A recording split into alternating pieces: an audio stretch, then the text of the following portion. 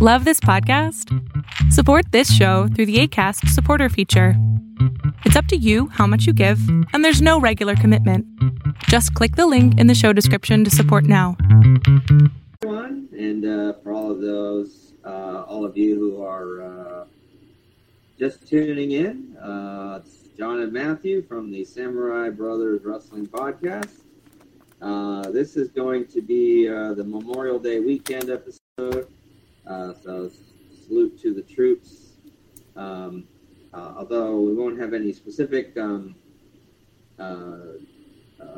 going on, we do want to recognize that our military service men and women have afforded us the opportunity for this, and make sure that we want to remember sacrifices that they have made. So thank you to all the veterans out there who are retired and active. So thank you very much. Well, I guess we could, since it's Memorial Day, just kind of talk about the military contribution to our to wrestling. Yeah, we're able to fit that in. So anyway, Matt, I was wanting to, for this week, was trying to look at some news tidbits, and I also looked at how they have, I did find an article from Internet Wrestle, where they currently have they do have a transfer portal for D1 wrestlers who are, basically this would be wrestlers who are transferring from either another D1 program, they're transferring from their current D1 program to another D1 program, or there were a couple of wrestlers that are also transferring from a JC to a D1 program, which, that's pretty big in and of itself, too. So, with that being said... That is the route Brock Lesnar went. Ah, yes, okay, yeah. He started out in JC, and then he went to University of Minnesota, where his big behemoth, that big behemoth accomplished what set him up for WWE. Uh-huh. Yeah. So, and then I know that we will have at times some 3C2A wrestlers that they will transfer outside of California to. I would imagine I'd have to look up who all has gone where. Haven't had time to do that, but that would be an interesting thing to see. How successful are 3C2A wrestlers across the board? Since I do participate in that a lot. But anyway, let's get right into the really big thing about today, Matthew. As you know, World Team Trials Challenge Tournament concluded last week, and so the Final X matchups have all been set up. And one thing we also found out, as USA Wrestling announced, was that there are going to be some true third-place matches. So, basically, you're going to have up to 3 people representing the United States at, senior world level events. So, I have to, obviously, the person who wins Final X will represent at the, World Championships, other major events, such as the Pan Ams also are a thing that you use in order to represent. So there is that. And I think the other things, you probably would have when there's invitationals and stuff, you would probably have, the other 2 competing as well. But I'm sure as the international season is going on, I'm sure that we'll probably be following those tournaments and seeing, who is competing what, so it gives us a better idea of how, the world circuit looks for the team and for how things go at these tournaments. So it's going to be a learning experience for you and me. Yeah, because we always focused on mainly college wrestling. Right. So, which we'll probably still be doing, but obviously trying to filter in some other wrestling as well. So yeah, and I'll make sure that with that being said, and just make sure that you're on there too. But I see that that's not how this works, so I'm going to stop doing that. But you got to see yourself really big there for a bit. Yep. So, all right. Well, let us go to. So I thought we'd talk about the matchups of the World Team Trials, the Final X. So they do have all the matchups on USA Wrestling's website, but I guess first we should talk about the true third place matches. Now, what I saw here was that there are going to be. So let's take a look at what USA Wrestling have to say about the article related to that. So put that in here. All right. So they are going to have true third national team wrestle-off. So that's the final spot to get into the third position on the world team. And when that happens is usually going to be when you have a Final X world medalist. So and then the winner of the challenge tournament. So you have the winner of the challenge tournament. Those are the instances that you'll have. Plus, whoever finished as a runner-up at the challenge tournament, if they did not wrestle the third place medalist at the challenge tournament, that's where you're going to have a true third. Because, your two Final X wrestlers, they're going to be 1 and 2. But you still have to determine who the third place person is. So if the person who advanced to Final X out of the challenge tournament, they were the challenge tournament winner, if that person wrestled the third place wrestler, then you're not going to have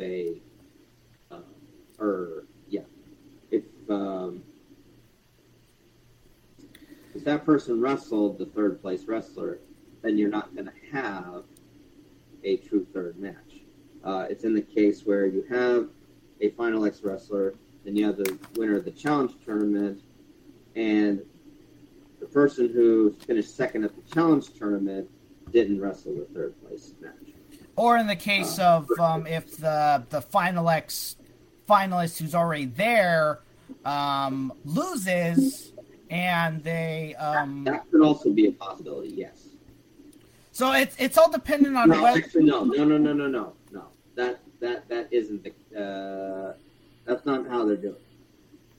I've been looking at it. So okay. USA Wrestling has announced there will be 11 true third place national team wrestle-offs held to determine the number 3 athlete on USA Wrestling's national team.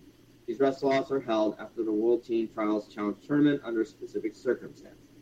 These matches are held in weight classes where a world medalist has previously qualified for Final X, but when the runner-up at the World Team Trials Challenge Tournament did not wrestle against the third-place finisher, and I think that means the Challenge Tournament. So it's only going to be between the second place and the third place wrestler at the Challenge Tournament.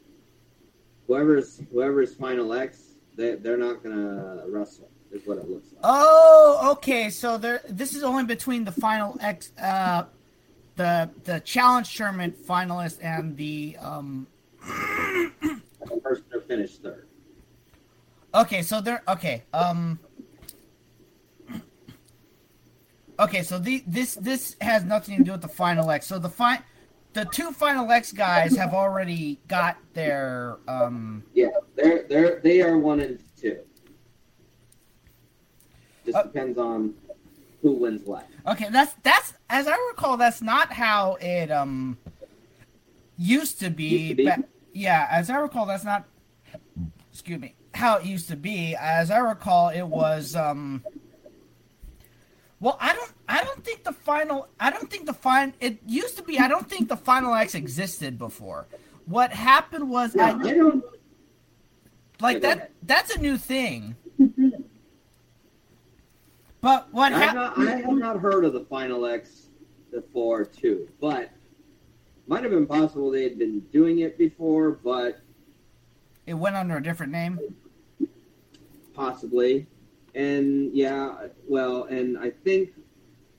And probably where we had heard about, people qualifying to get into the semifinals, I have to wonder if that's where they had placed the medalists previously. So they had just one World Team Trial tournament, and then, the medalists, the world medalists, would have gotten that semifinal seeding. Yeah, so clearly the rules have changed. It's like, clearly the rules have changed over the time that we've been wrestling, so... Right. So, here's what we have. They're going to have 2 matches at Stillwater, which is coming up this Friday. And then they're going to be having 1, 2, 3, 4, 5, 6, 7, 8, 9. So they're going to have 9 matches at New York. So that's going to be a packed event at New York. So you've got... and if you think about it, these are all one match. It's like these are all the culmination of tournaments, but these are all these are all like single match events. Yeah, I have to imagine that these are only going to be single matches, because if they didn't do best 2 out of 3 for third place at the challenge tournament, why would they do best 2 out of 3 at this tournament for third place? It doesn't really make sense.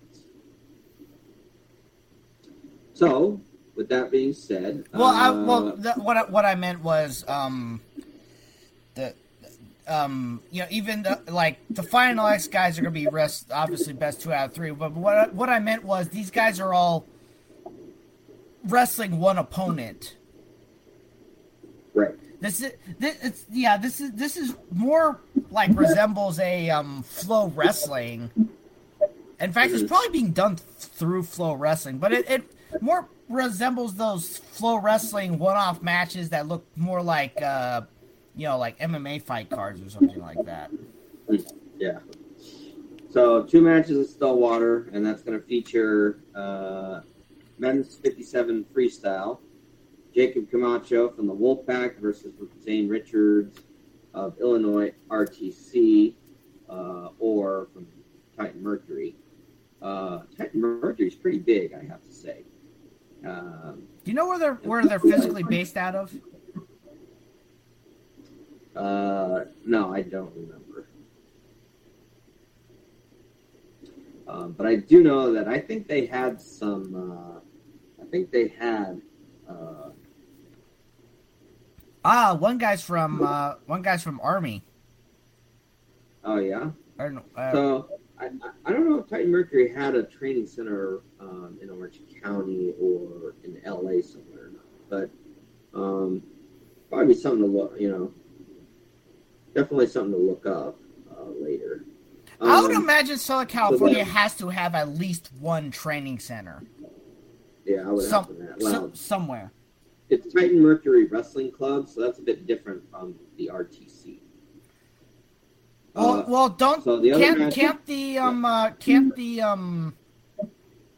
It specifically says if it's an RTC. Okay, never mind. Right. And then the other match at Stillwater is the men's 74 freestyle. Joey Lavalley from Lehigh Valley Wrestling Club, Titan Mercury versus David Carr from Cyclone RTC, which would be at Iowa. And he also does Titan Mercury. Hey, have you noticed how Sunkissed Kids doesn't have RTC attached to it? Yes, I've noticed. So I guess that, it's possible. Well, that means they're a wrestling club. Yeah, it's possible. Another thing, it's Sunkissed Kids we know would qualify as an RTC. It's possible that some of these long-established teams, like the Sunkissed Kids, just don't want to do the RTC because they've existed since before the RTC, so they're just like, yeah, we're fine.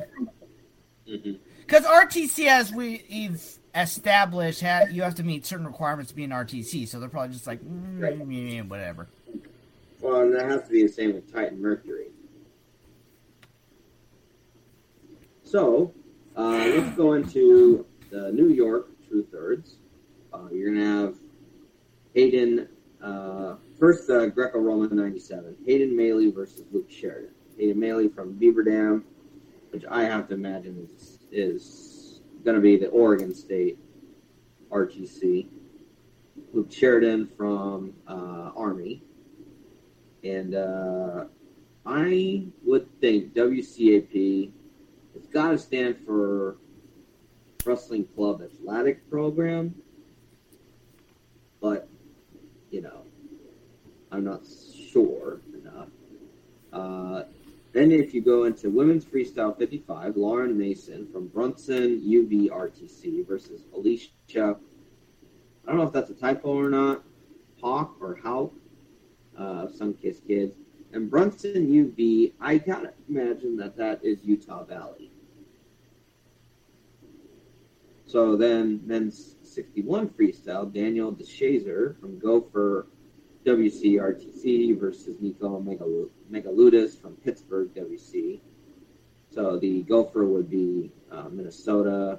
Women's freestyle 57, Cameron Gurin from Bearcat versus Amanda Martinez from Cardinal. Men's 79, Vincenzo Joseph from California RTC versus Carter Starachi, Nittany Lion. So you got two, these right here, that's two, excuse me, that's two Penn State wrestlers right there, if I remember correctly. That ought to be quite something. Women's freestyle, 62 kilos, Macy Kilty from Sunkiss versus Alexandra Lyles from Army. 86 men's freestyle, Mark Hall from Penn RTC versus Trent Hidley from Wolfpack. Women's freestyle, 65, Emma Bruntill, USO PTC versus Maya Latona from New York City RTC. And the last third place match is going to be men's freestyle, 92, Isaac Trumbull of Wolfpack versus Jonathan Aiello from Cavalier. You know what USOPTC stands for, right? I'm sorry? You know what USOPTC stands for, right? You'll have to refresh my... United States Olympic Training Center. Ah, okay. So that might be the main center in Colorado Springs. Another thing I'm wondering is if part of the RTC was to try to decentralize, because they always used to send all the wrestlers to the Olympic Training Center in Colorado Springs, and probably when they start getting when they've got the world team set, they probably still do send those guys there just so that they can get acclimated to that because they want to have them train at altitude so that they're training and they're getting the performance down.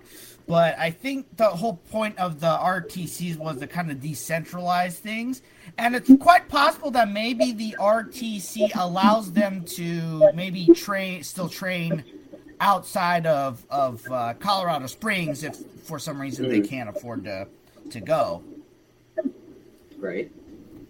I don't know if once you're on the world team, it's like you get scholarship or whatever like that. But I'd imagine if we're able to field a full team to like the world championships and to like the Pan Am championships and stuff like that, I would imagine that they're probably housing them there at the it's like once they're training, it's like, okay, pack your bags, you're going to Colorado Springs until X amount of time, and then maybe after that they're just like, okay, you can go back home, and then just train whatever.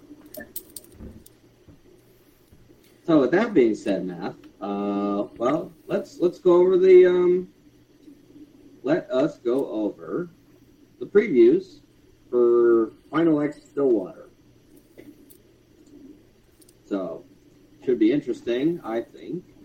So, and I think we'll just kind of do them in order. So let's start off first with Greco. And Matt, what I'll also do is, we'll kind of, because the good thing about the preview is that they are listing for one thing, at least the major accomplishments of each wrestler. And then if there's a head-to-head, they're also showing those too. So let's take a look at what we have first for Greco.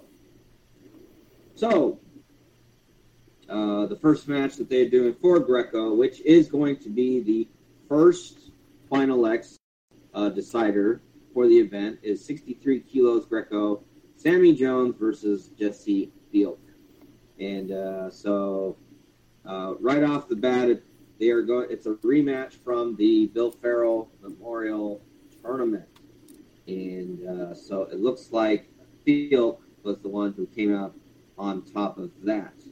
So it looks like Fielk was the one who was more getting into the 2016 Olympic run, and he was the one who did qualify for the Rio Olympics, but he did not qualify for the Tokyo Olympics. So, this is NYAC versus Army. Army. Right. Yeah. So, Field, he's made 4 junior teams. What they're saying, he placed bronze at the 2012 Junior World Championships. He did wrestle for the University of Wisconsin, and he qualified for the tournament in 2015. Now, in the case of Sammy Jones, he looks like he did not really do much at college. Instead, just says he was homeschooled through high school, but then just concentrating on wrestling. It looks like. So, what do they have? Well, what do you know? Something that we did. Yeah. So for those of you who don't know, we spent some time, some point in our educational life, we were homeschooled. So they faced each other twice, Matthew, and they've split the series 1-1. Jesse Fielk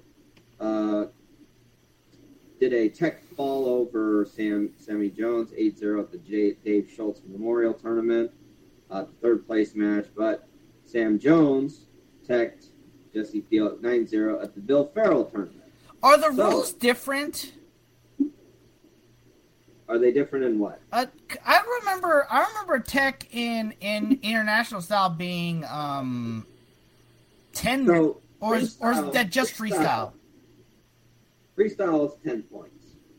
Greco is an 8-point event. Okay. So you could do 2 giant 8-point laterals and win the match essentially. And win the match, yeah.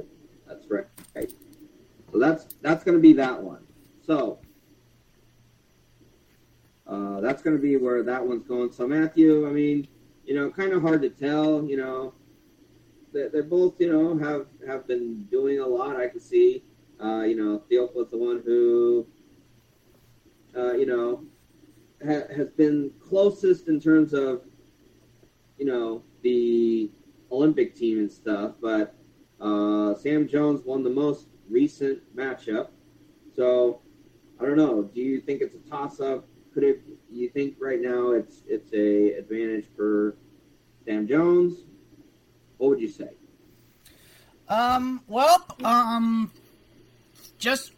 that's the interesting thing is their head-to-head was so many years apart. Like 2017 versus this year, that 5 years apart. You'd think that two guys you'd think. Well, they're completely different wrestlers at this point. You'd think that two guys like that would have wrestled each other more, especially if they're performing in the Final X and if they've been around for that long. So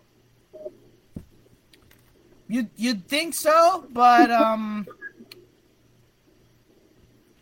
yeah, at this point it's really hard to tell. I mean, they might be different wrestlers and Sam Jones might have the advantage, but it's possible that it was just one of those things where Sam Jones got the advantage in their last meeting.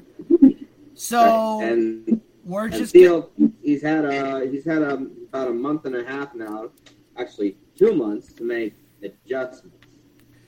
yeah. So we're gonna have to see the results. Yeah, especially it's as it's called in combat sports. This is the rubber match. We're gonna have to see who wins the rubber match. All right.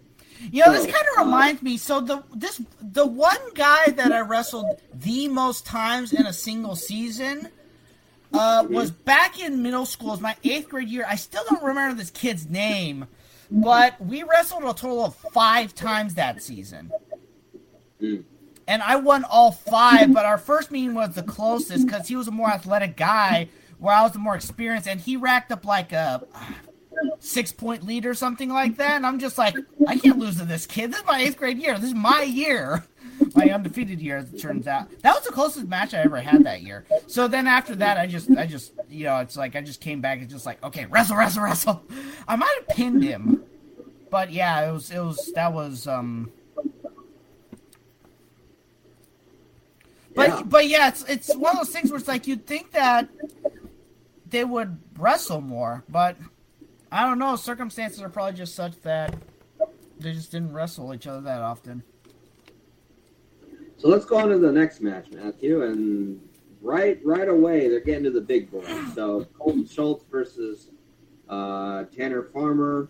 I mean, Schultz he's been on the world team.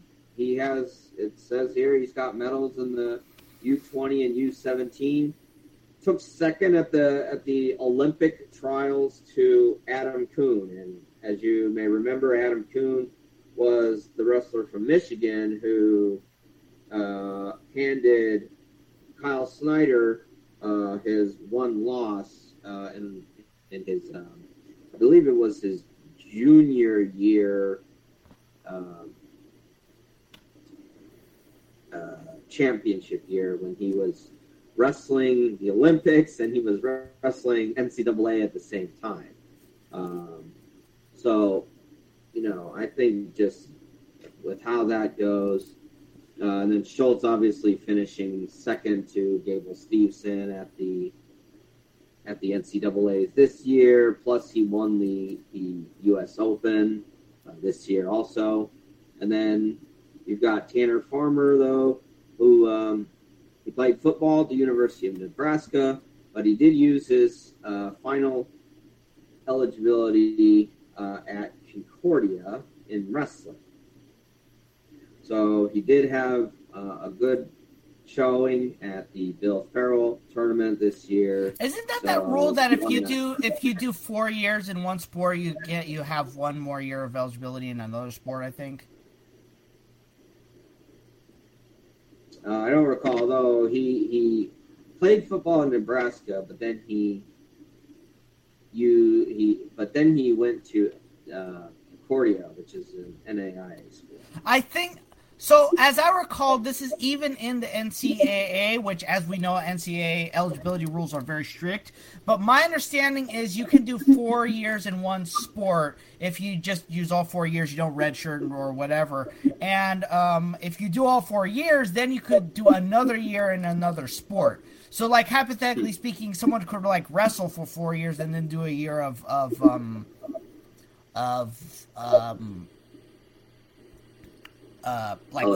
football or something like that. But and then but then he goes to NAIA, and we have to remember NAIA has more liberal rules. It's 4 years. You don't have to use it consecutively, as we know. I wrestled with it's like the freshman class I was a part of. It was, what? I just realized there were 3 or 4 people. Yeah, Mike Wakeham. He was an interesting guy. We've experienced some characters. Mike Wakeham was another character, but he was in his late 20s. He was a late 20s freshman. Mm-hmm. So I think he'd done well as a wrestler in high school, but then he went into the workforce and he's just like, well, I don't want to do this. And, well, obviously it worked because he's a teacher now. I think he was doing construction at one point. But, yeah, he was the heavyweight. He was our heavyweight for the longest time. So, I think it looks like they have wrestled twice, but Colton Schultz has won both times. Their first match was a lot closer. It was 4-3. And then the second match, which happened last year at the World Team Trials semis, it was Colton Schultz winning 5-0. So, I don't know. What do you say, Matt? Do you think? I'd say Colton Schultz. It's probably going to be Colton Schultz. I mean, just because that you could tell that first match was close. That second match wasn't as close. So I'd say it's probably going to be Colton Schultz. He's just had more when it comes to wrestling, so I'm willing to say it's probably going to be Colton Schultz. But just going on another tangent, an interesting thing, I don't know if you've heard of this, but there are rare instances of wrestlers at the college level who will do multiple sports. Oh yeah, there are. It's extremely rare because if you're like doing scholarship for one sport, why would you do it for another sport? But if you think about it, it might be smart because if a guy's good enough to do scholarship for one sport and he does it for another sport, you could just have the sports team split his scholarship. Yeah. But yeah, it's like realistically that's rare because of how long the seasons go. Like football goes into next year. By that time, wrestling season's halfway done. Wrestling goes into, it goes into February. I don't know if at that point the spring sports have already started competition. So it's just one of those things where it's just not that common because there's too much overlap between the teams, whereas in high school it's a little bit easier because you don't have as much overlap. Like there were some guys on the football team when I was wrestling at Villa Park who would come over and they'd maybe miss a tournament, but that's because, as you know, the high school seasons are a lot shorter. College sports seasons are a lot larger. Right, because they end up going into the new year. Yeah. Okay, so that's your pick, Colton Schultz at the heavyweight for Greco. Yep. So number 3 match here, which is the 5th, Patrick Smith versus Benjamin Peak. So they've had 2 matches. Patrick Smith has won them both, but they've both been decisively close. Plus, they were at the Senior World Team Trials, which was technically a different event from the Olympic team trials. So they had 2 sets of team trials last year. So that meant that Patrick Smith won both of those because that meant that he qualified for the team. Well, that's the best 2 out of 3, right? Yes, that would have been best 2 out of 3. So, not really much to say about what they've done on here. And so, I think this could be a toss-up, don't you think? Yeah, if we're going to be realistic about it, the best 2 out of 3 at the World Team Trials, that's basically for all intents and purposes, that's the same match. Yeah. We could essentially consider it like a 3-round fight or something like that with, 2 rounds just taking it out, but yeah, it's been close. That was a close 2 out of 3 series. So, and the first match ended up 3-3. So that meant that was based on criteria and the last point scored. So you've got world team member Patrick Smith, but then you also have Benjamin Peak, who has won looks like he's won the U.S. Open twice. So, but yeah, it'll be something to see. Which is no joke.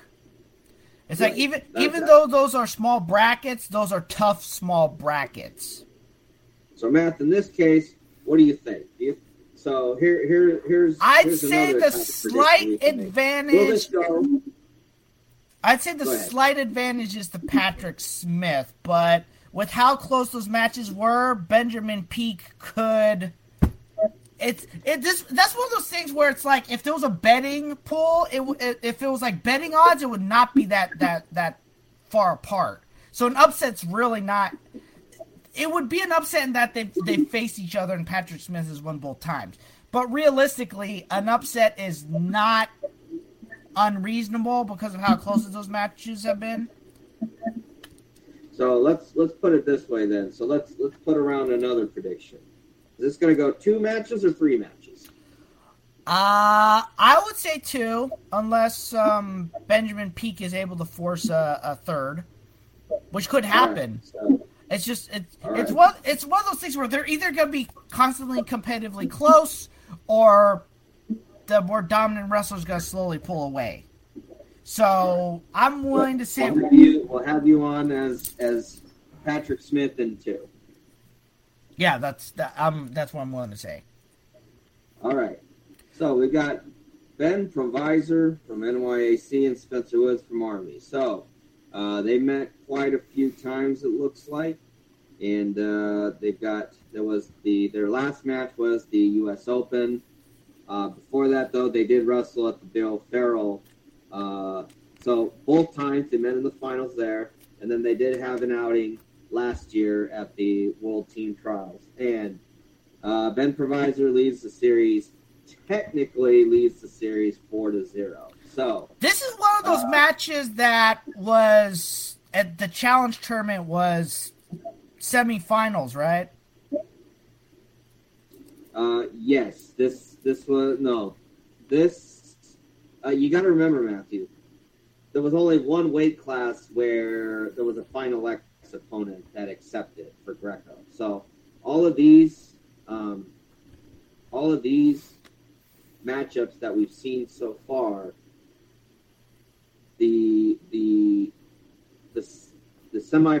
all these wrestlers so far that we've seen, the semifinal winners advanced to this point. So that means that they did not wrestle at the Challenge Tournament. If that's what you're asking. Right. Right. But this is the only matchup that we've reviewed so far where they met in the U.S. Open. Yes. I think so far, yes. This is the recent U.S. Open. Yeah, this is, this is one of those things where, the number of matches, this is something I would expect for the number of matches, because unless the other weight classes are just so competitive that, it's like... They've never met. Yeah, they've just never met to, or had very few, interactions with each other. Like that 5-point that 5-year gap, to me, that's just like, how did they never wrestle each other up until that? It's like in between that. It's right. These must be really competitive weight classes. If you've got two meetings, basically one meeting with the team trial, stuff like that. So that's just how it that's the only thing I could possibly think of. So Provisor, he's a 2-time Olympian, and what does Woods have going for him? He was a U-23 World Team member. He was the U.S. Open champion from last year. So he's trying to get on to his first senior world team. So, obviously, Spencer Woods has been trying to challenge Ben Provisor on a number of occasions, as we're seeing here right now. But in this case, Matthew, how many, who and how many rounds? Let's see. 7-1, 4-2, 2-1, 5-3. All for Ben Provisor so far. He has a 4-0 advantage.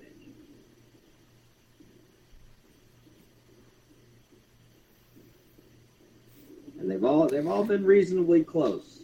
Yeah, the furthest away was their first match at the team trials last year. Right. This is another one of those occasions where I'm gonna say it, just because of how close all those meetings are. I'm gonna say it's probably gonna be Provisor, but Woods could have a good day. So 2 or 3 matches. Just because of how their last one went, I'd say 2, but it could easily go 3. All right. So last Greco match, Max Norrie and Brady Kuntz. So they have. Ooh, Nelly. What? Ooh, Nelly. So they've got quite a history. Let me make sure that. Okay, so. Yeah, they have quite a history here. So if you're looking at all of them, it looks like they've gone against each other 6 times, because you do have 2 Final X. So look at this at the bottom, Matthew. So Final X from 2019. So Final X has been going on for a while. We just haven't paid attention to it. So that's on us. It could still be a relatively recent thing, though. It could have started like in 2018 for all we know. So, but looking at this, Norrie leads the series 6-0. However, Kuntz has kept it relatively close since that Final X meeting, and the matches have been decided by no more than 3 points in recent years. So you could have. Kuntz, hey, maybe he might be able to do something this year. Their last meeting was at the Senior World Team Trials last year, which means that they did not meet at Bill Farrell this year. They did not meet at the U.S. Open. So, is that what that Senior Nationals is supposed to be? I'm sorry? Is that what that Senior Nationals is in April of last year supposed to be? That is a good question. Yeah, because I think there is a Senior Nationals. But did that happen this year? I feel like we've been following since February. We didn't see anything related to that. Yeah, I don't recall. We saw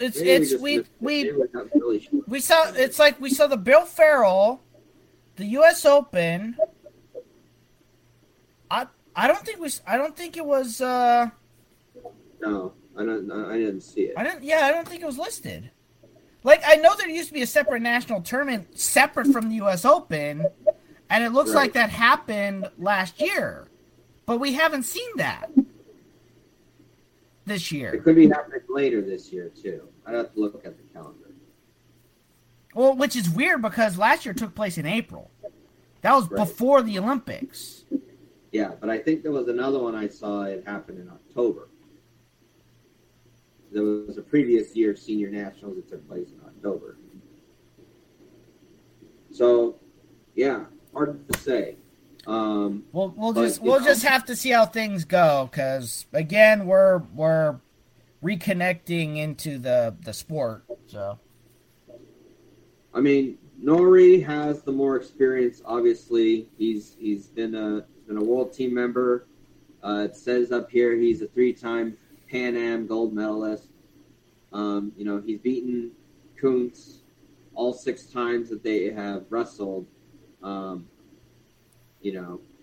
But again, Kuntz has stayed close. He stayed close, but with the exception of that second Final X in 2019. Yeah. So has Kuntz done enough, Matthew, to possibly pull off the upset? So your prediction: how many rounds do you think we're going? I'm going to go with the previous 2. I think it's going to be in 2 rounds, but it could go a third because Kuntz might get lucky. So prediction? Is Nori going to come out on top? Yeah. All right. It's like this and the last two, because of how close they've been, this could be either one of those guys or lucky day. Mm-hmm. But it also might not necessarily. So. All right. So we're going to get into the women. So Final X Stillwater for the women's championships. Now, this first one, Matthew, is featuring the two women who got to the finals at the challenge tournament because Adeline Gray declined her Final X spot. So, Diamond Guilford of USOP and Yelena Makoyed from Cardinal Wrestling Club. So, what it says here is Diamond Guilford is a two-time NAIA champion from the University of the Cumberlands. And Yelena Makoyed is a two-time NCWWC champion. So, two women with, championship experience at the women's collegiate level. But from what it might see, so Makoyed did place third at the World Team Trials last year, and Guilford was fourth at the Olympic Team Trials, and she was fourth at the World Team Trials. So from what it looks like, they did wrestle at the World Team Trials last year. And the series currently is split 2-2. And Guilford has won the first and the last meeting. Makoyed has won the second and third meetings. And interestingly enough, if you see here, Matthew, Makoyed beat Guilford 10-8 both times. So that's interesting. But Guilford pinned Makoyed at the U.S. Open semifinals in April. So with that being said, this is definitely one. So this is going to be their first Final X. So what do you think, Matthew? I mean, it's two women that are very, very evenly matched, it seems. But what say you? What do we have here? Diamond Guilford or Yelena Makoyed? This could go either way. I'm going to say it could go either way. This is one of those times where they're both evenly matched. They're split down the middle. And it's all recent. It's not like that one match where they're one guy won 5 years apart, the other one recently. This is within the last 2 years, completely evenly. Within the last year. Within the last year. Yeah. The last 13 months split evenly. I'm saying I'm not making a prediction one way or the other. I'm going to say it could go either way. Because you and I both know a pin is one of those things where a pin is one of those things where anything could have happened. It's just, you catch someone in the right position, you can pin them. In the right position to pin them.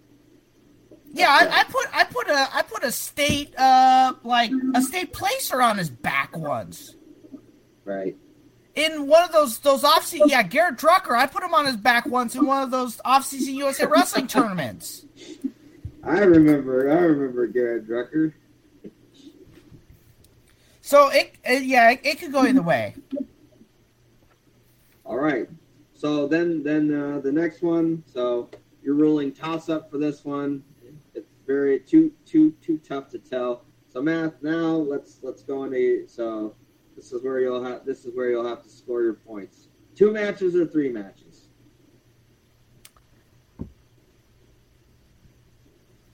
I'm gonna say it's gonna go the whole 3. All 3. All right. That's a good. This is one of those situations where it's so close it could go either way. I could be wrong. It could go to it could go 2 for one or the other, but I'm just not willing to. This is one of those situations where it's too close. I can't make a pick one way or the other. All right, so 59 kilos. You've got Lexi Basham of Spartan Mat Club versus Abigail Nettie Army. So they actually, from what it's looking like, they have never met. So we're going to have to, and again, this is another match where neither has been on so this is going to be their first time representing for the senior team. So what do we have, though? Nettie was third at the Olympic trials last year. She also won the U.S. Open last year also. She also has 2 WCWA national titles for Campbellsville and Emmanuel. And then she also currently trains for the U.S. Army WCAP. So Basham, she placed third at the 2020 and 2022 U.S. Open. And she is a NAIA national champion for Texas Wesleyan. And she beat Menlo's Nania Estrella in the finals. It's so hard to hear Texas having wrestling teams nowadays. Yeah, I think that's the only one right now, unless another program start up recently. Don't they have a men's program too? Yeah, originally the men's program started up, but either way, it's just so weird because when you think of Texas, you don't think of Texas as a wrestling school. I think Brandon Slay was one of the most prominent Texas wrestlers. He had his own wrestling shoes at one point. Right.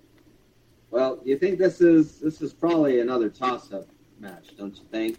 I'm gonna go with the same thing. I'm gonna say it's gonna go all 3 matches. I could be mistaken. I mean, they could meet, and one of them's just gonna be the complete dominant person. But I'll go ahead and throw my hat in the ring here and say that I think it's gonna go 2. But so I think it's whoever is gonna win it is gonna win it in 2.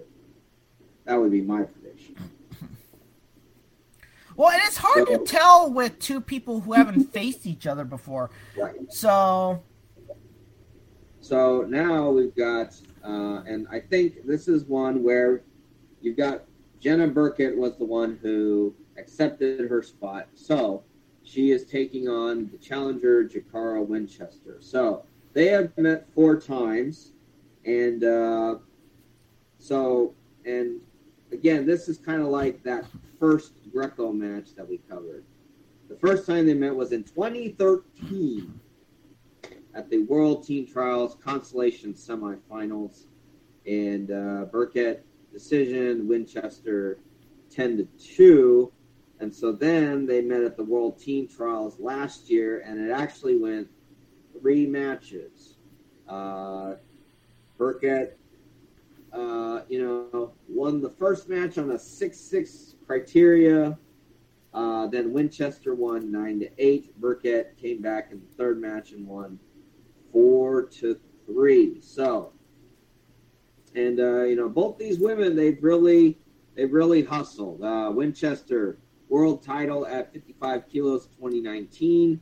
She represented the U.S. at the Tokyo Olympics, and she did try out for the world team backup at 55. She met Burkett in the championship series. So at the U.S. Olympic team trials, Burkett took Helen Maroulis to 3 matches, but she came up short on that. Burkett is on 4 U.S. senior world teams, so she's got the experience, but nothing, So she's wrestled, at world championships, things like that, but no medals. So, again, you kind of have to take out, I think, if you're looking at the duration between their first and their second series meeting, you kind of have to discount how that's gone so far. You can't really take into consideration a match that happened 8 years prior, I think. So this is going to be really close. I think both women are going to go out tooth and nail for this one. Would you say, though, that this is going to be a toss-up? Again, Winchester's got world medal experience. Burkett doesn't, but Burkett, is able to really fight it out with, the best of the best. Yeah, I would have to say that this is going to be a toss-up. They've both been on the world stage. They're both extremely close in competition. Yeah, Winchester has clearly improved since their first meeting, and all three of their matches at the World Team Trials last year were close. So again, I'm gonna agree. It's gonna be a toss-up. It's probably gonna go 3 matches. You can't. I don't know. I think same here. I think it's safe to say we're gonna see 3 matches. I do have to give the edge to Burkett though, just seeing on how she's been doing. But I would not be surprised, if it was Winchester. So we'll see. That'll be something. So let's go to bout 13. Forrest Molinari, who accepted the Final X. So she does have the advantage here. She has a world medal. She took bronze at the 2021 championships last year versus Mallory Velty from Beaver Dam. So she's made the world team 3 times. And here's the thing. She's gotten to the medal match every single time. And she has she so far has just 1. Now, again, Mallory also has a bronze medal. She got that in 2018. So, hard to say how this goes. They have met 3 times, and Molinari, and this was not World Team Trial related. So they do have a 3-match. Molinari has won the last 2. So she leads the series 2-1. And, somewhat, I wouldn't say comfortably, but, Velty beat her the first time in 2017, 6-2. Molinari came back later in 2017, won that match 4-2. And then this year, they both met at the Yasar Dogu, and Molinari beat Velty 7-4. So, again, 5-year gap between their last match, but Molinari has the more recent success. What's your say on this, man? Is it going to be Molinari or Velty? This is one of those situations where I give the slight edge to Molinari, but it's been close. I'm going to say it's going to go 2, but this is another one of those situations where it could be, Velty has won before, so it could be that she might be able to get her lucky day, but we'll just have to wait and see. Yeah, I'll probably have to tip my hat to Molinari in 2 in that case. So then we go on to our Olympic champion, Tamira Mensah-Stock, versus Sienna Ramirez. So, Mensah-Stock, only the second women wrestler to win the Olympic gold after your teammate Helen Maroulis. But she has not wrestled since Oslo, which was the World Championships, but she did finish with a bronze medal. She got really lucky because it says that she lost her first bout. So that means that the person who beat her, did advance to the finals. So she got it good there. Now, with that being said, Sienna Ramirez. So what has she done? 2021 NAI national champion from Southern Oregon. And she placed 3rd at the NAIAs this year. And she's had All-American placement at the 2019 WCWA Nationals. So, but she's added on to that. She did win the U.S. Open, and then she won, obviously, the World Team Trials Challenge Tournament. So, But that being said, though, you know, Sienna has been competing a lot recently. She's been consistently on the mat. Men's stock, obviously Olympic champion, bronze medalist at the World Championships last year, but hasn't wrestled since then. So, this article is mentioning a bit of mat rust, Matthew. Could that be a factor, do you think, if, not having wrestled in the last 6 to 7 months? Mat rust is one of those things where it's either...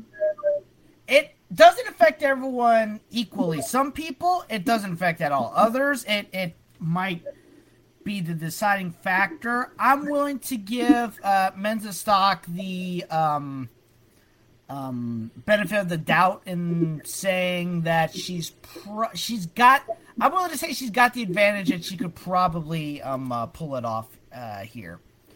Most likely comfortably. But I could be wrong. But that's just one of those things where if she's in shape, I mean, she didn't wrestle she didn't wrestle since the last World Championships. But if she's out there and she's in shape and stuff like that, then I think she'll get it. All right, we've got you for Men's stock. 2 or 3 rounds? 2. All right. I could be wrong. Ring rust. Like I said, ring rust affects everyone differently. So it may not affect her at all. It may cost her the spot, but we'll just have to wait and see. All right, so let's move on to men's freestyle, and then we'll try to finish up for the day. But let me see here. So men's 70 kilo freestyle, first match of the day, 70 kilos. You got Zane Rutherford and Jordan Oliver. And obviously, these are 2 guys from NCAA fame. You've got Jordan Oliver, who did wrestle for Oklahoma State, 2-time champion. Zane Rutherford, 3-time NCAA champion from Penn State. So Oliver leads he's got a 1-match advantage over Zane Rutherford, 3-2. But the last time they wrestled was at the World Team Trials last year. So, and Oliver won that decision 2-2. And Rutherford had won the World Team Trials Challenge finals 2 years prior. So, going over this, so their history has spanned 5 years. But they've, it's not like there's been a 5-year gap. It's every other year they've ended up wrestling each other. So I don't know, Matthew. What do you think? Because that's kind of hard to tell. But the only time Rutherford was won was at the challenge tournament. So what do you think going into this? Can both wrestlers hope to achieve? Or what do you think that they'll, the game plan is?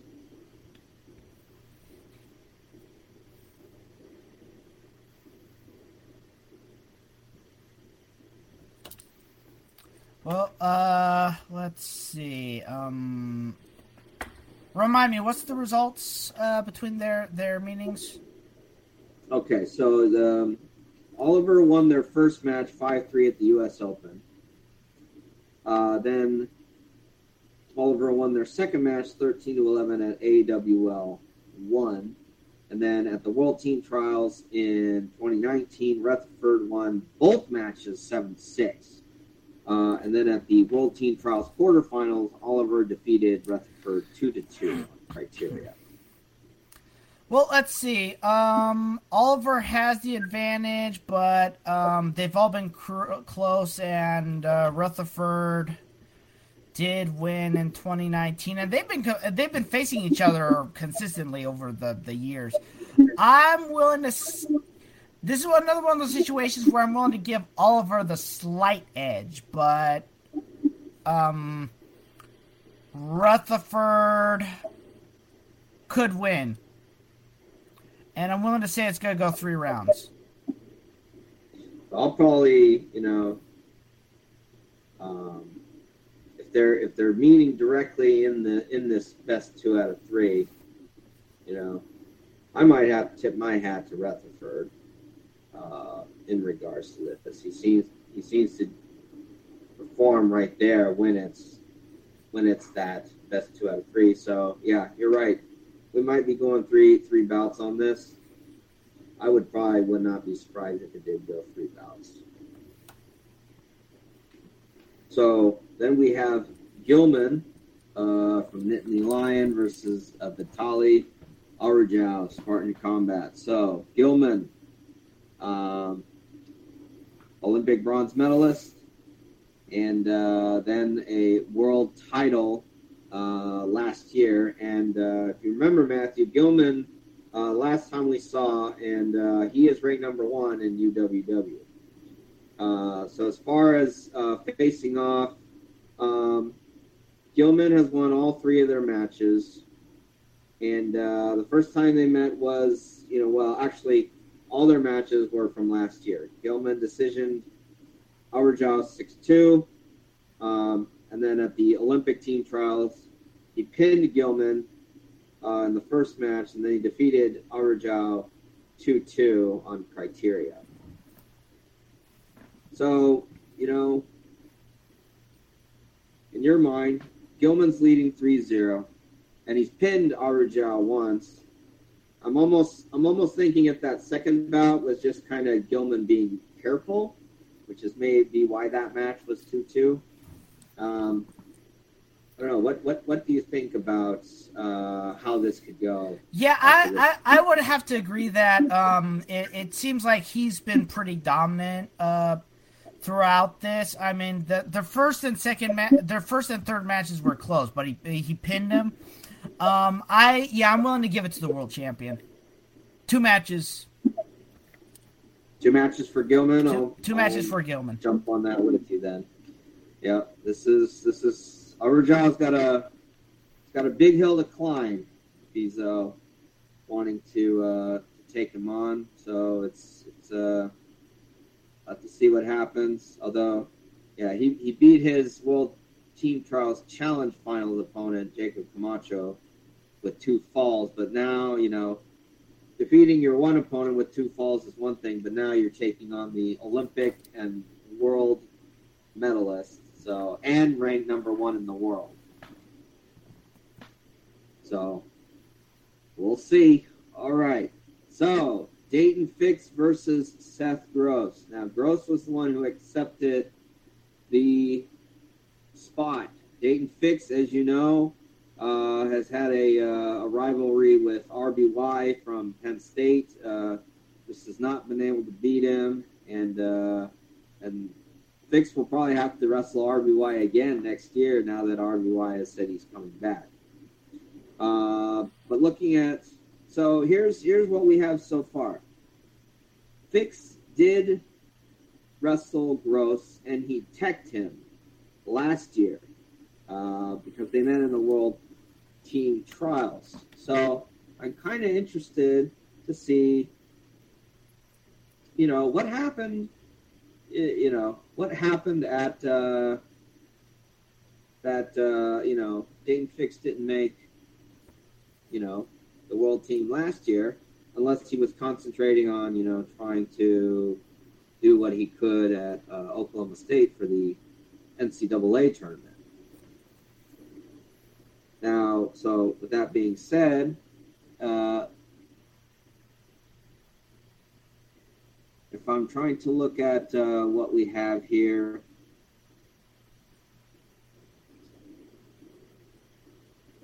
so Gross at the World Team Trials. Oh, wait a second. Do I have this right? I might not have this right. I'm sorry. Fix was the one who had the who has the advantage. So my mistake to all our viewers. Fix was the one who accepted the final X spot. So my bad. Okay, so Matthew, this will be something, right? You got Dayton Fix, world silver medalist, NCAA All-American, and he's beaten Gross 11-0 at the result at the World Team Trials last year. What say you on, can Gross try to do something for this tournament or this matchup? Does Gross have a chance against Dayton?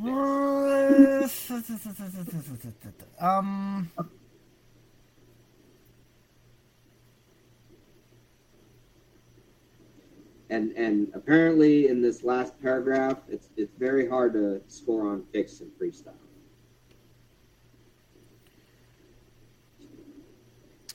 Yeah, I just don't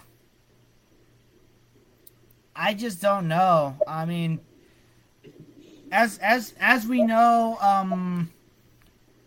folk style and freestyle are just very different. So Very different. Yep. the only thing in common is the takedowns.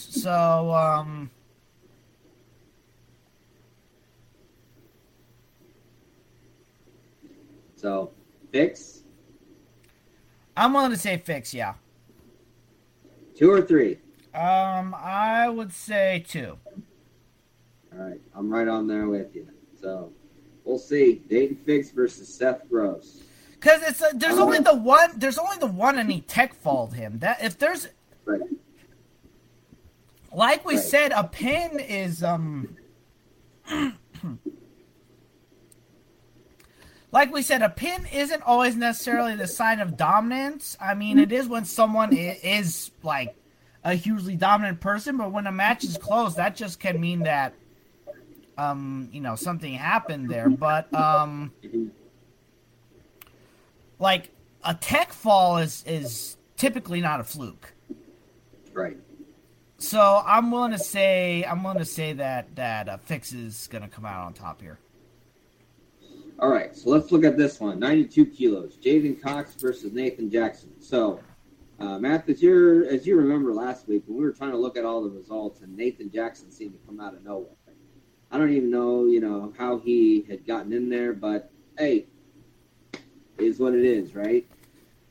Yeah, he was like one of 2 people who came out of nowhere. It's like, where did this guy come from? Right. We still need. It would be nice to know how he got in. It's like how he even qualified. Right, for the challenge term, because we didn't see the U.S. Open. This might actually tell us how. That is true. So let's see what he did here. Well, obviously you got Jaden Cox, and he got the bronze medal at the Rio Olympics, and then he's gone all over the place because he won after that, bronze at 2017 World Championships, gold in the 2018 and 2019 World Championships, and then bronze again at 2021. So,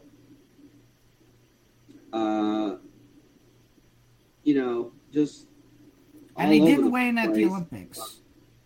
Yeah. So Nathan Jackson,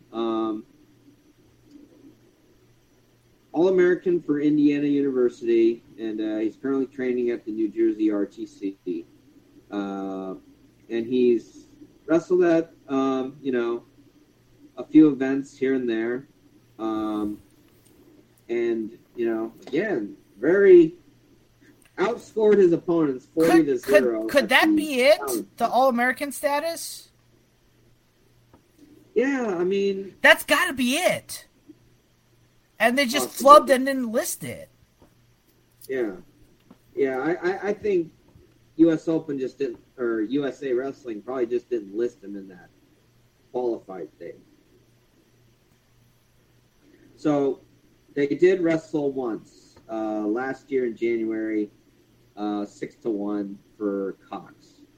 I have to say though, Matthew, in one of those Flow Wrestling right in a events. Flow Wrestling event, I would still say though, I mean, Cox, just knowing how he wrestles and stuff, seeing him how he moves, dominant. He's got championship experience, 2 gold medals at the Worlds and the bronze. I mean, Jackson, But Jackson, though, pretty dominant. Did not get scored on at the challenge tournament. This could definitely be a barn burner, don't you think? It has the potential to be. I'm willing to say. And let's look at something else. The fact that he was on one of those flow wrestling events, those are invite only.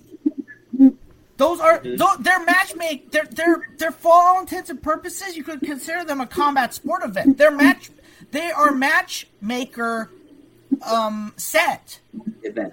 Yeah, they're that kind of an event. It's like that. You have to agree to wrestle the guy. You have to, it's. I think you might have to fill out contracts and stuff like that. So he's clearly no joke. If he was invited to an event and he wrestled Cox there. I'm still gonna give it to Cox, but we could, for the most part, consider Nathan Jackson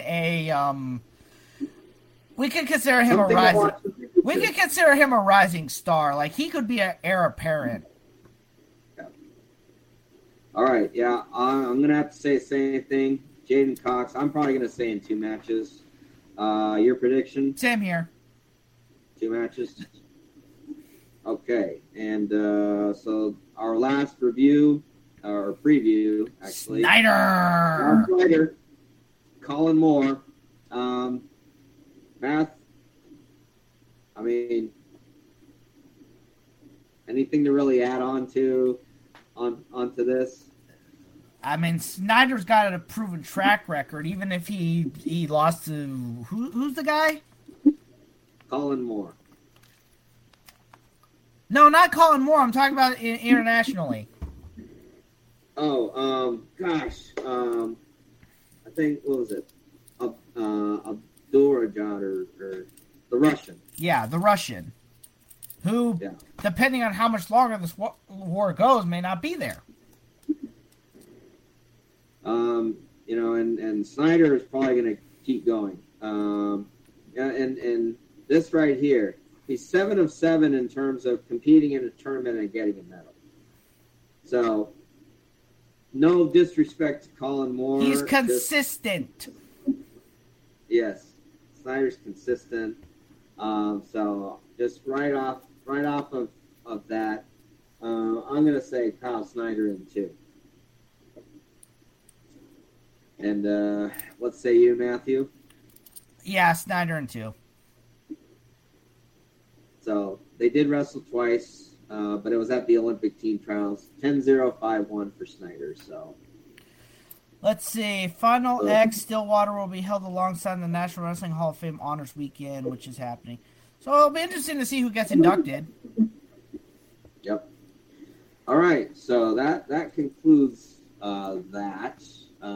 So we'll just be seeing how things are going related to that.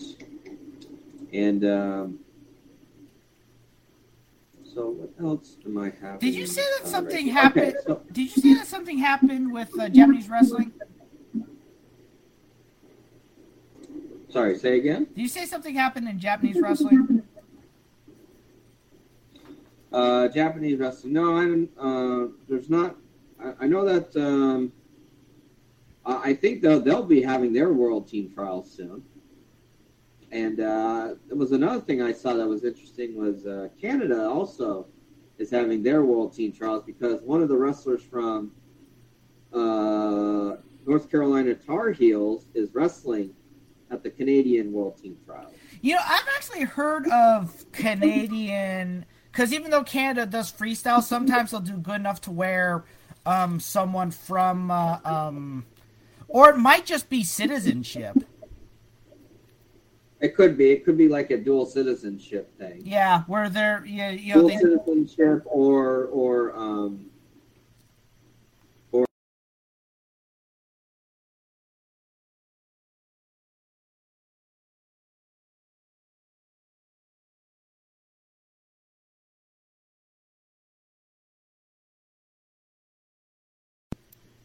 citizenships, the wrestling down here, and then obviously we have the vice versa. The one that sticks out in mind is when you've got a lot of female wrestlers. They go to Simon Fraser University in Canada and they wrestle there. So that's stuff to look at. So anyway, yeah, but that's just for college wrestling. That doesn't really get them any kind of like tryout for the Canadian trials or anything like that. Now, I'm completely unfamiliar. How does the Japanese World Team Trials work? So, and I think their thing might be similar, but I think it's kind of changed over the years. So I want to do some more research before I find out. It used to be that if you won the Emperor's Cup, which is it's not necessarily a U.S. Open. It's more like an invitational based on the other results that you've done.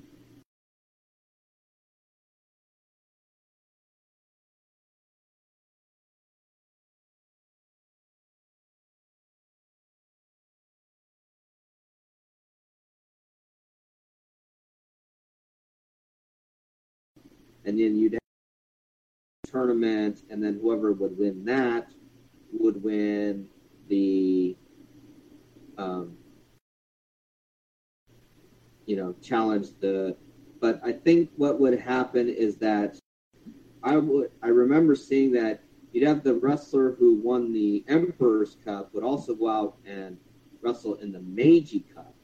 And if they won both tournaments, they were automatically qualified. But if you had one wrestler win the Emperor's Cup and then another wrestler win the Meiji Cup, then you would have the wrestle-off. Does that make sense? Yeah. Yeah. So I don't know how they're doing it recently. So, like, let's say, for example, if the one wrestler just didn't compete in the Meiji Cup, then yeah, you're going to have a playoff. I know it varies from nation to nation. I know some nations don't even have a world team trial; they just have a national championship, and the national champion is the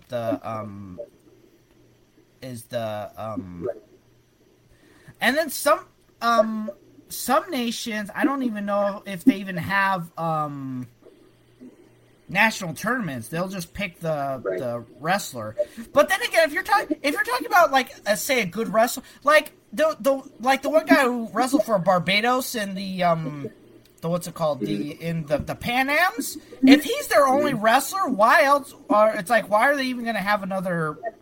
Like, he might be literally the only wrestler in the nation. Because remember, Barbados is an island. It's one of those Caribbean islands, so they're just like, yeah, well, yeah, we'll you're our guy.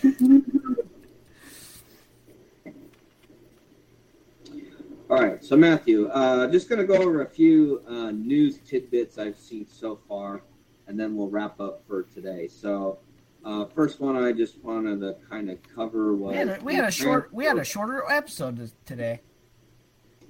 Yeah, I'm trying to make sure that people have time to do stuff for the day. So, just the look at the transfer portal, what we have. So, I'll screen share that really quick so that you can see. And so. This is what we have. And again, this is strictly D1. So this is coming off of Intermat. They've actually listed who all is transferring to D1 universities, and they could either be from D1 or they might be from NJCAA school, like I mentioned earlier. And those two wrestlers are, you've got, let's see here. Daron Pulliam, and yeah, he's transferring from Indian Hills College, and he's going to SIU Edwardsville.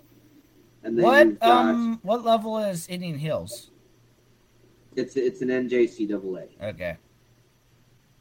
And then the other junior college transfer is Jose Valdez from North Iowa Area Community College. He's going to Northern Illinois. Overall, though, so what Intermat is listing is you've got 2021 All-American Taylor Lamont is transferring from Wisconsin to Utah Valley. So he's making a jump from Big 10 to Big 12. And then Penn State is losing a wrestler, Brandon Meredith, but he was not their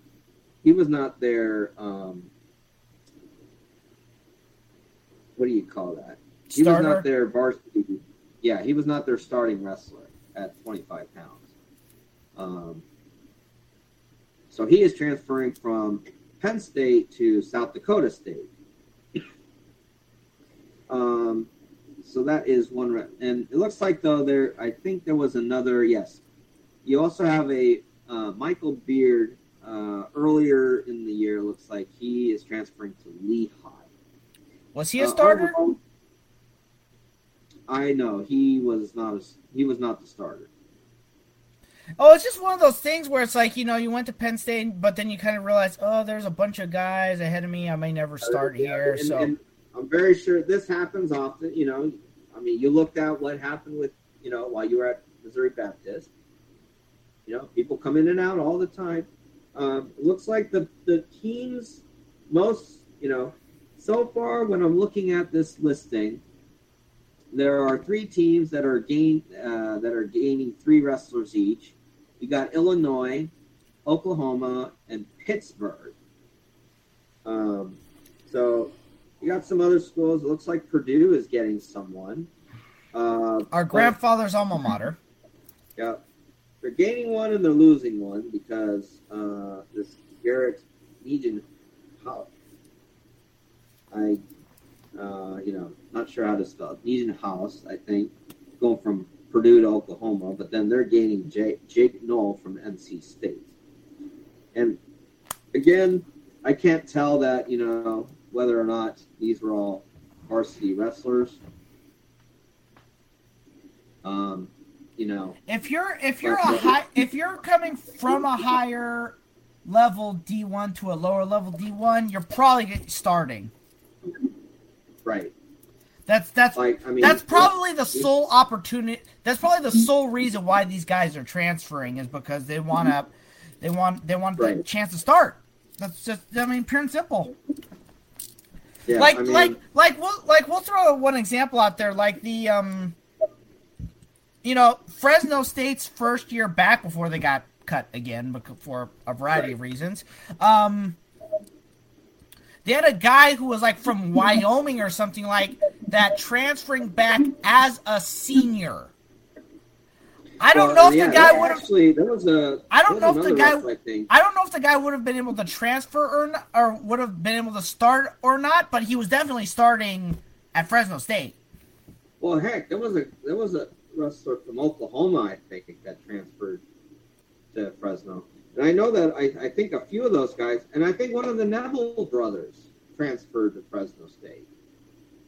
Well, the majority of the guys who had transferred from Fresno State, they were all from the Valley. As we know, the best transferred into Fresno State. Right. As we know, the majority of wrestlers, the majority of the good wrestlers, obviously there's exceptions here and there, but the majority of the good wrestlers in California come from the Central Valley. So these guys want to support their school. It's pure and simple. Yeah. So anyway, that's it was very sad that it was unfortunately in vain because the program, like I said, the program got cut for a variety of reasons, but yeah. That was really unfortunate. So that's where that's at. We're probably looking. Let me see here. If I'm looking at how many wrestlers that there are, you're probably looking at 15, 20, 25, 30. So 35 so far in the transfer portal for D1.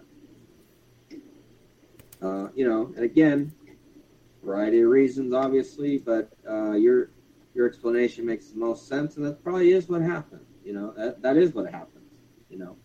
the guys want to, when they go to a higher level and then they, go to another school, it's, going to be because, they just could not get onto that varsity spot. Well, yeah, like one example is that, very, very, very briefly, I thought my freshman year about leaving MOBAP.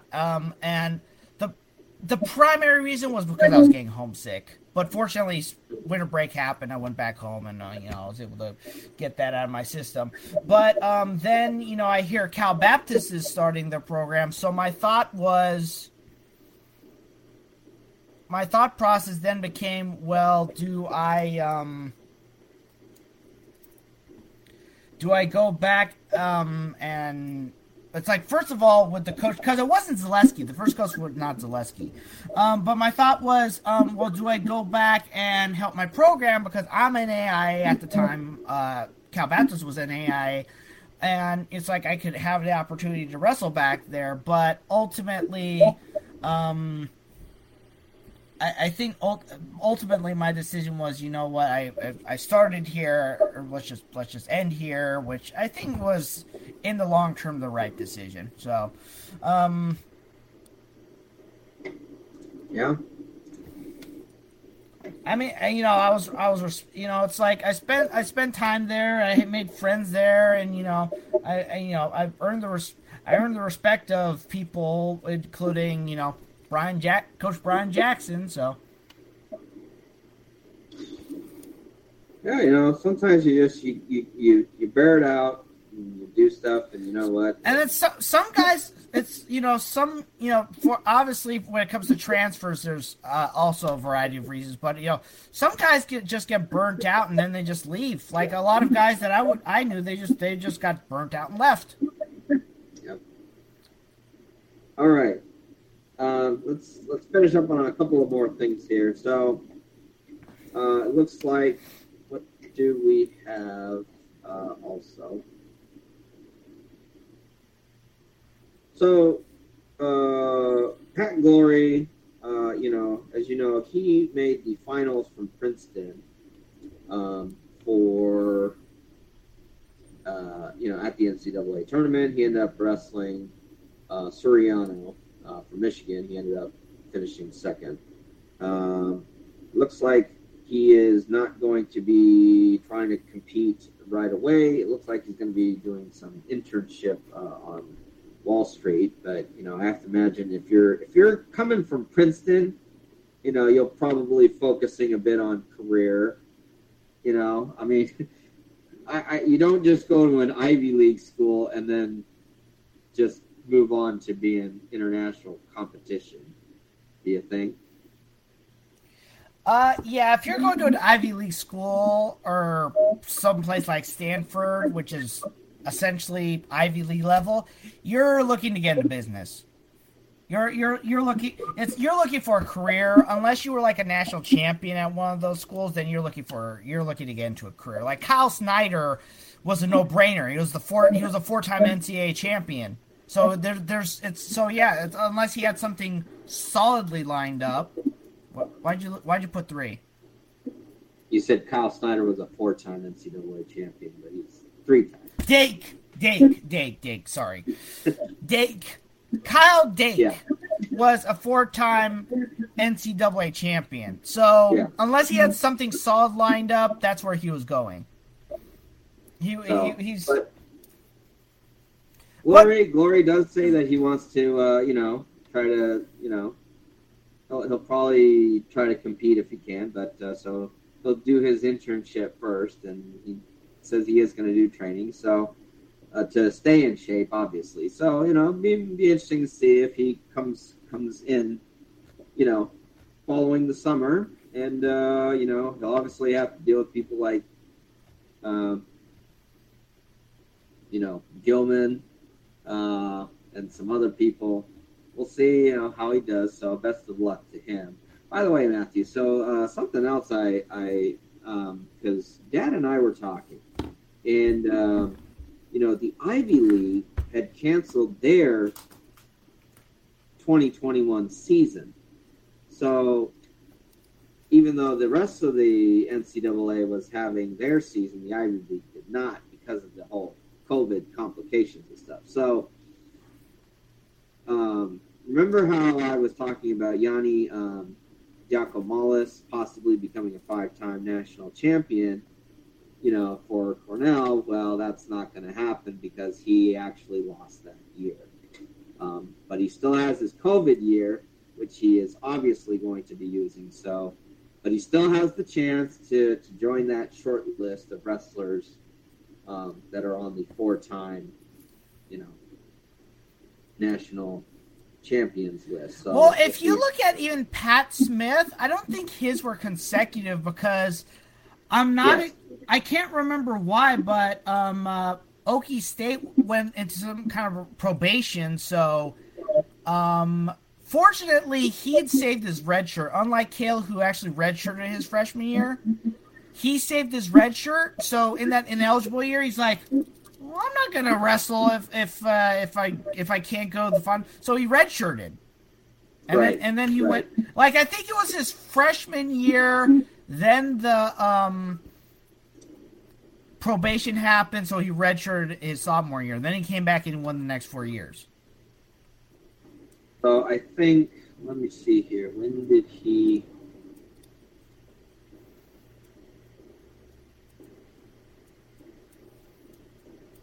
I go to his wiki and it doesn't even say what year he. Years.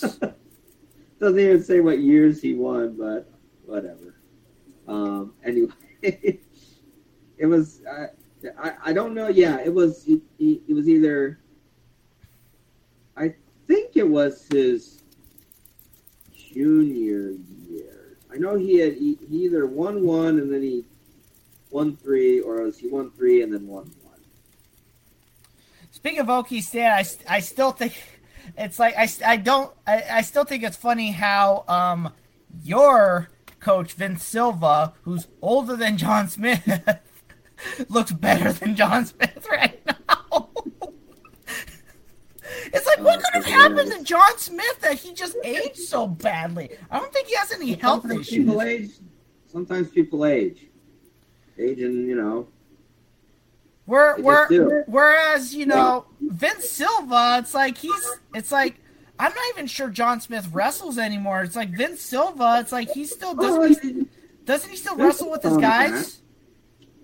Smith gets on the mat. I've seen highlights of him getting on the mat. Okay. He gets on the mat.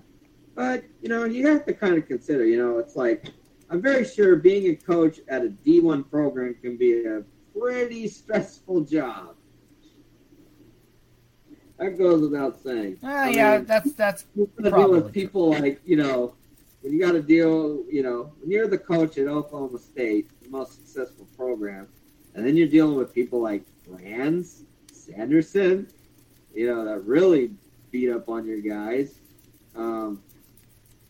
Jay Robinson when he was still wrestling or when he was still coaching. Oh well, and let me tell you something that Silva had told me about. Because he was watching the NCAA tournament, right? And there was a match. There was a really close match that Oklahoma State was having, and they ended up losing the match. And what happened was,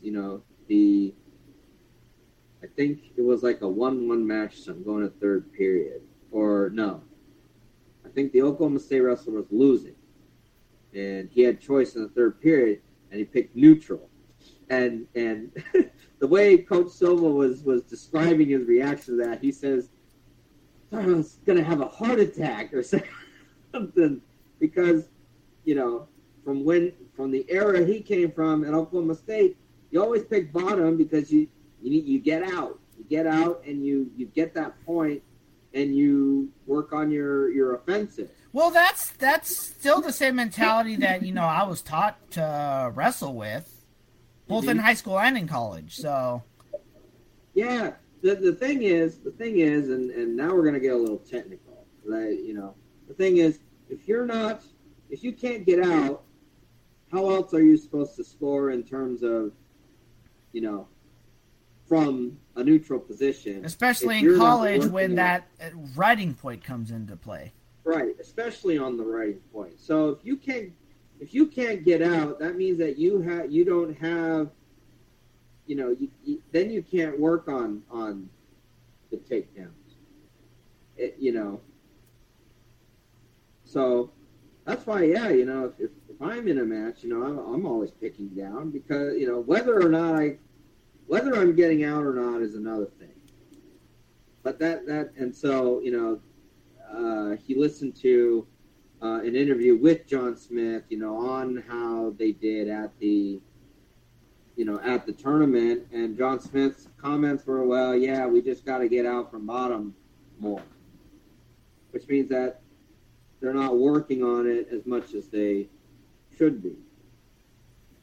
And, so that's probably one of those things is how, when you look at how Oklahoma State has been, I think that, they have come within, a top 2, top 3 finish, for a few years, but it's far and few between from what they've had, back, from the time when the NCAA championships started up until about the early 2000s, when he had that 4-peat run. So, hoping John Smith the best, maybe he might have to consider, hey, is it time to, I hate to be the one that say, hey, is it time to hand the reins over to a younger person? Hard to say. Well, and you think about the number of guys. I think he has a few of his proteges on staff. So yeah, so he might be. He might be getting ready. Who knows? Well, it's kind of like well, maybe he could win a few more championships, but let's face it, it's like John Smith was an exceptional wrestler, and he's a good coach. He won 5 national championships, but he's no Cael Sanderson.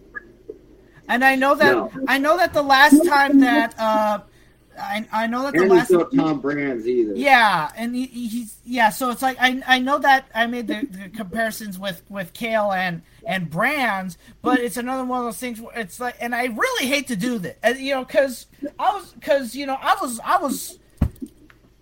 John Smith fan when they went on that 4-peat. I was like thinking, it's like, but the fact of the matter is that he was able to win under the right set of circumstances. It's like he didn't have Brands to compete with. He was competing with Jay Robinson, but the fact of the matter was he won more championships than Jay Robinson. But Jay Robinson only won 1, was it, or 2? I feel like it was 2 or 3. Yeah, I think it was 2. Yeah, but the fact of the matter is that he had the right set of circumstances in order to win those championships, and unfortunately, there's just bigger fish in the pond. It's like I said, Cael is a very brilliant coach who was able to transfer that from being a very brilliant wrestler, and he's now training very brilliant wrestlers. John Smith he's not like this hard work guy like Brands. He's more of a technical guy, but when you've got a more technical wrestler teaching more technical guys as a coach, it's just, I mean, John Smith was a better international wrestler than Cael. There's no denying that, but he's not in freestyle. This is folk style.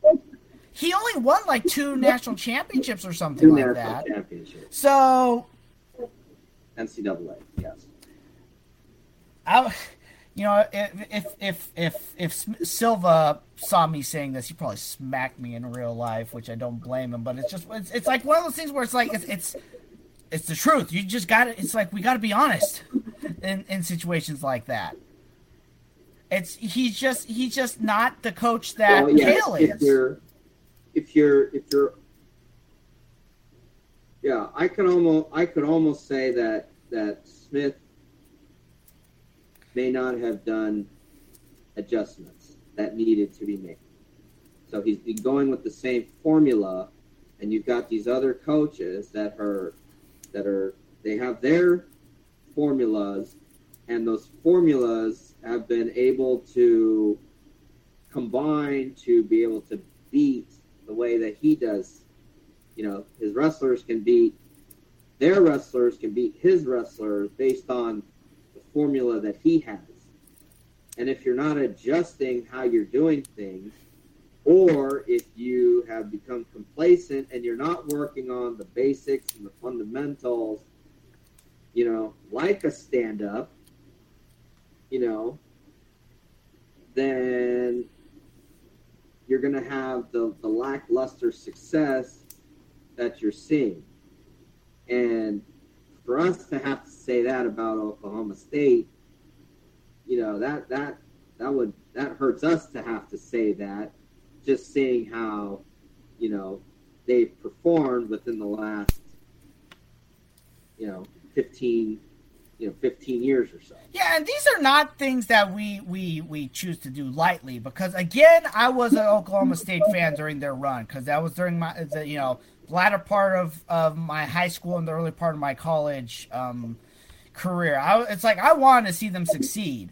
And you've got that connection because you're being coached. You were coached by a Okie State alumni, and and you're still associated with an Okie State alumni, who I have a huge amount of respect for too. And when it came to wrestling camps, when it came to the best camp that I could possibly go to my senior year, in order to ensure that I could be the best high school wrestler I could be, I chose to go to the Okie State camp.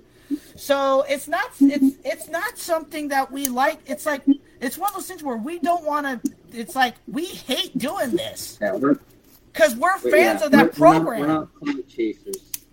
Yeah, we're fans of that program. We don't want to see. It's like we would love to see John Smith get another however many NCAA championships before he retires. But yeah, it's like you said. There's a certain formula in how to do things, and John Smith, he just either couldn't adjust or chose not to adjust. I would like to say it was the former. I'm gonna say it's the former just because I don't want to think that he just got lazy, because John Smith just doesn't seem like the type of guy who would get lazy. And we'll just leave it at that. But the fact that he just wasn't able to hang with the new types of coaches that came. And, that just goes back to something else. I think every mentor wants to see their pupil succeed. If they don't want to see their pupil do better than them, there's a problem.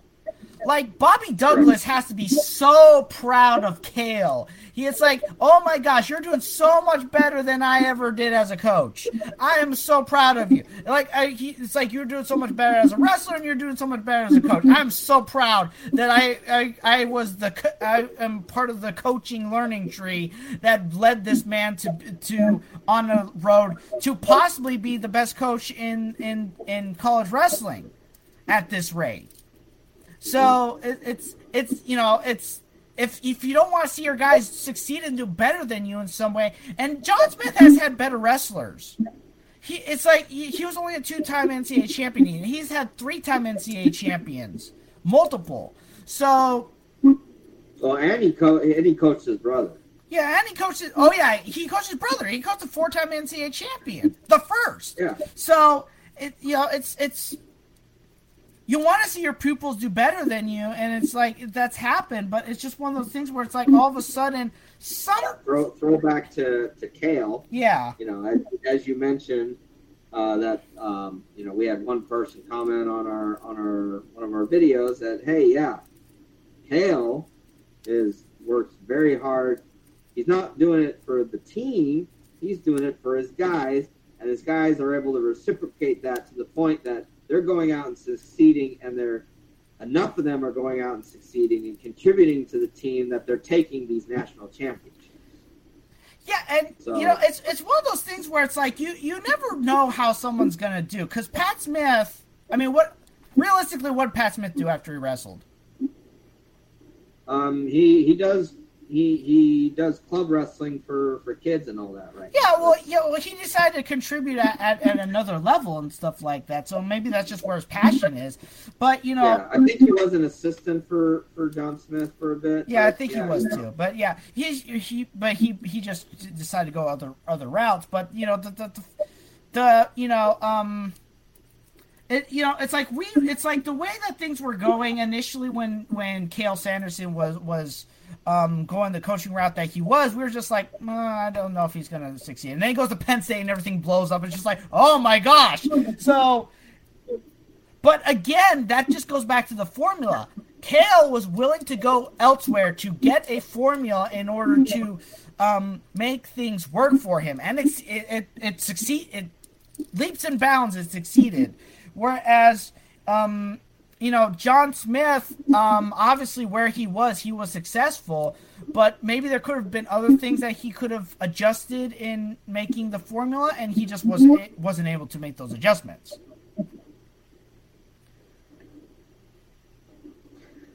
Okay, well, I think a couple more things I want to cover. So, the Willits brothers from Oregon State, even though they do have 1 year of eligibility left, they have decided that they are moving on. They are going to graduate and move on to bigger and better things. Now, they both placed All-American at the tournament, and they helped get